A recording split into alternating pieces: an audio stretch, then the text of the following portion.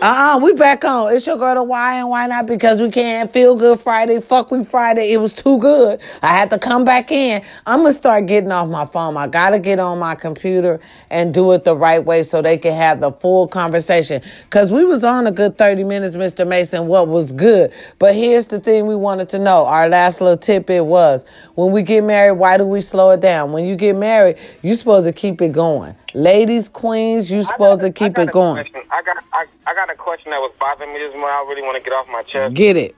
Okay. Why do females feel when they have money, a lot of money, they don't need no man?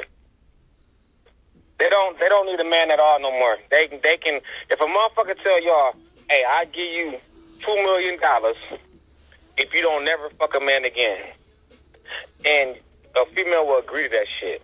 Fuck a man, right? Mm-hmm. But then, contrary on us, a man, if you ask us, you're going to give us $2 million not to fuck a woman, we ain't going to do that, because we thinking, in that $2 million, we going to spend at least, a little bit on the motherfucking woman. We trying to get us some pussy and shit, but y'all will literally say, fuck us, and go rug burn with another bitch. I don't know, because let me tell you something. I've never said F the male, my kings, because that ain't the way I get down. I've always been in a relationship. I would never take no $2 million not to sleep with my fellas again.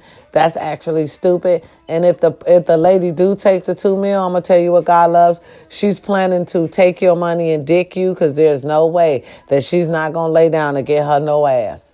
All right, if she take your money.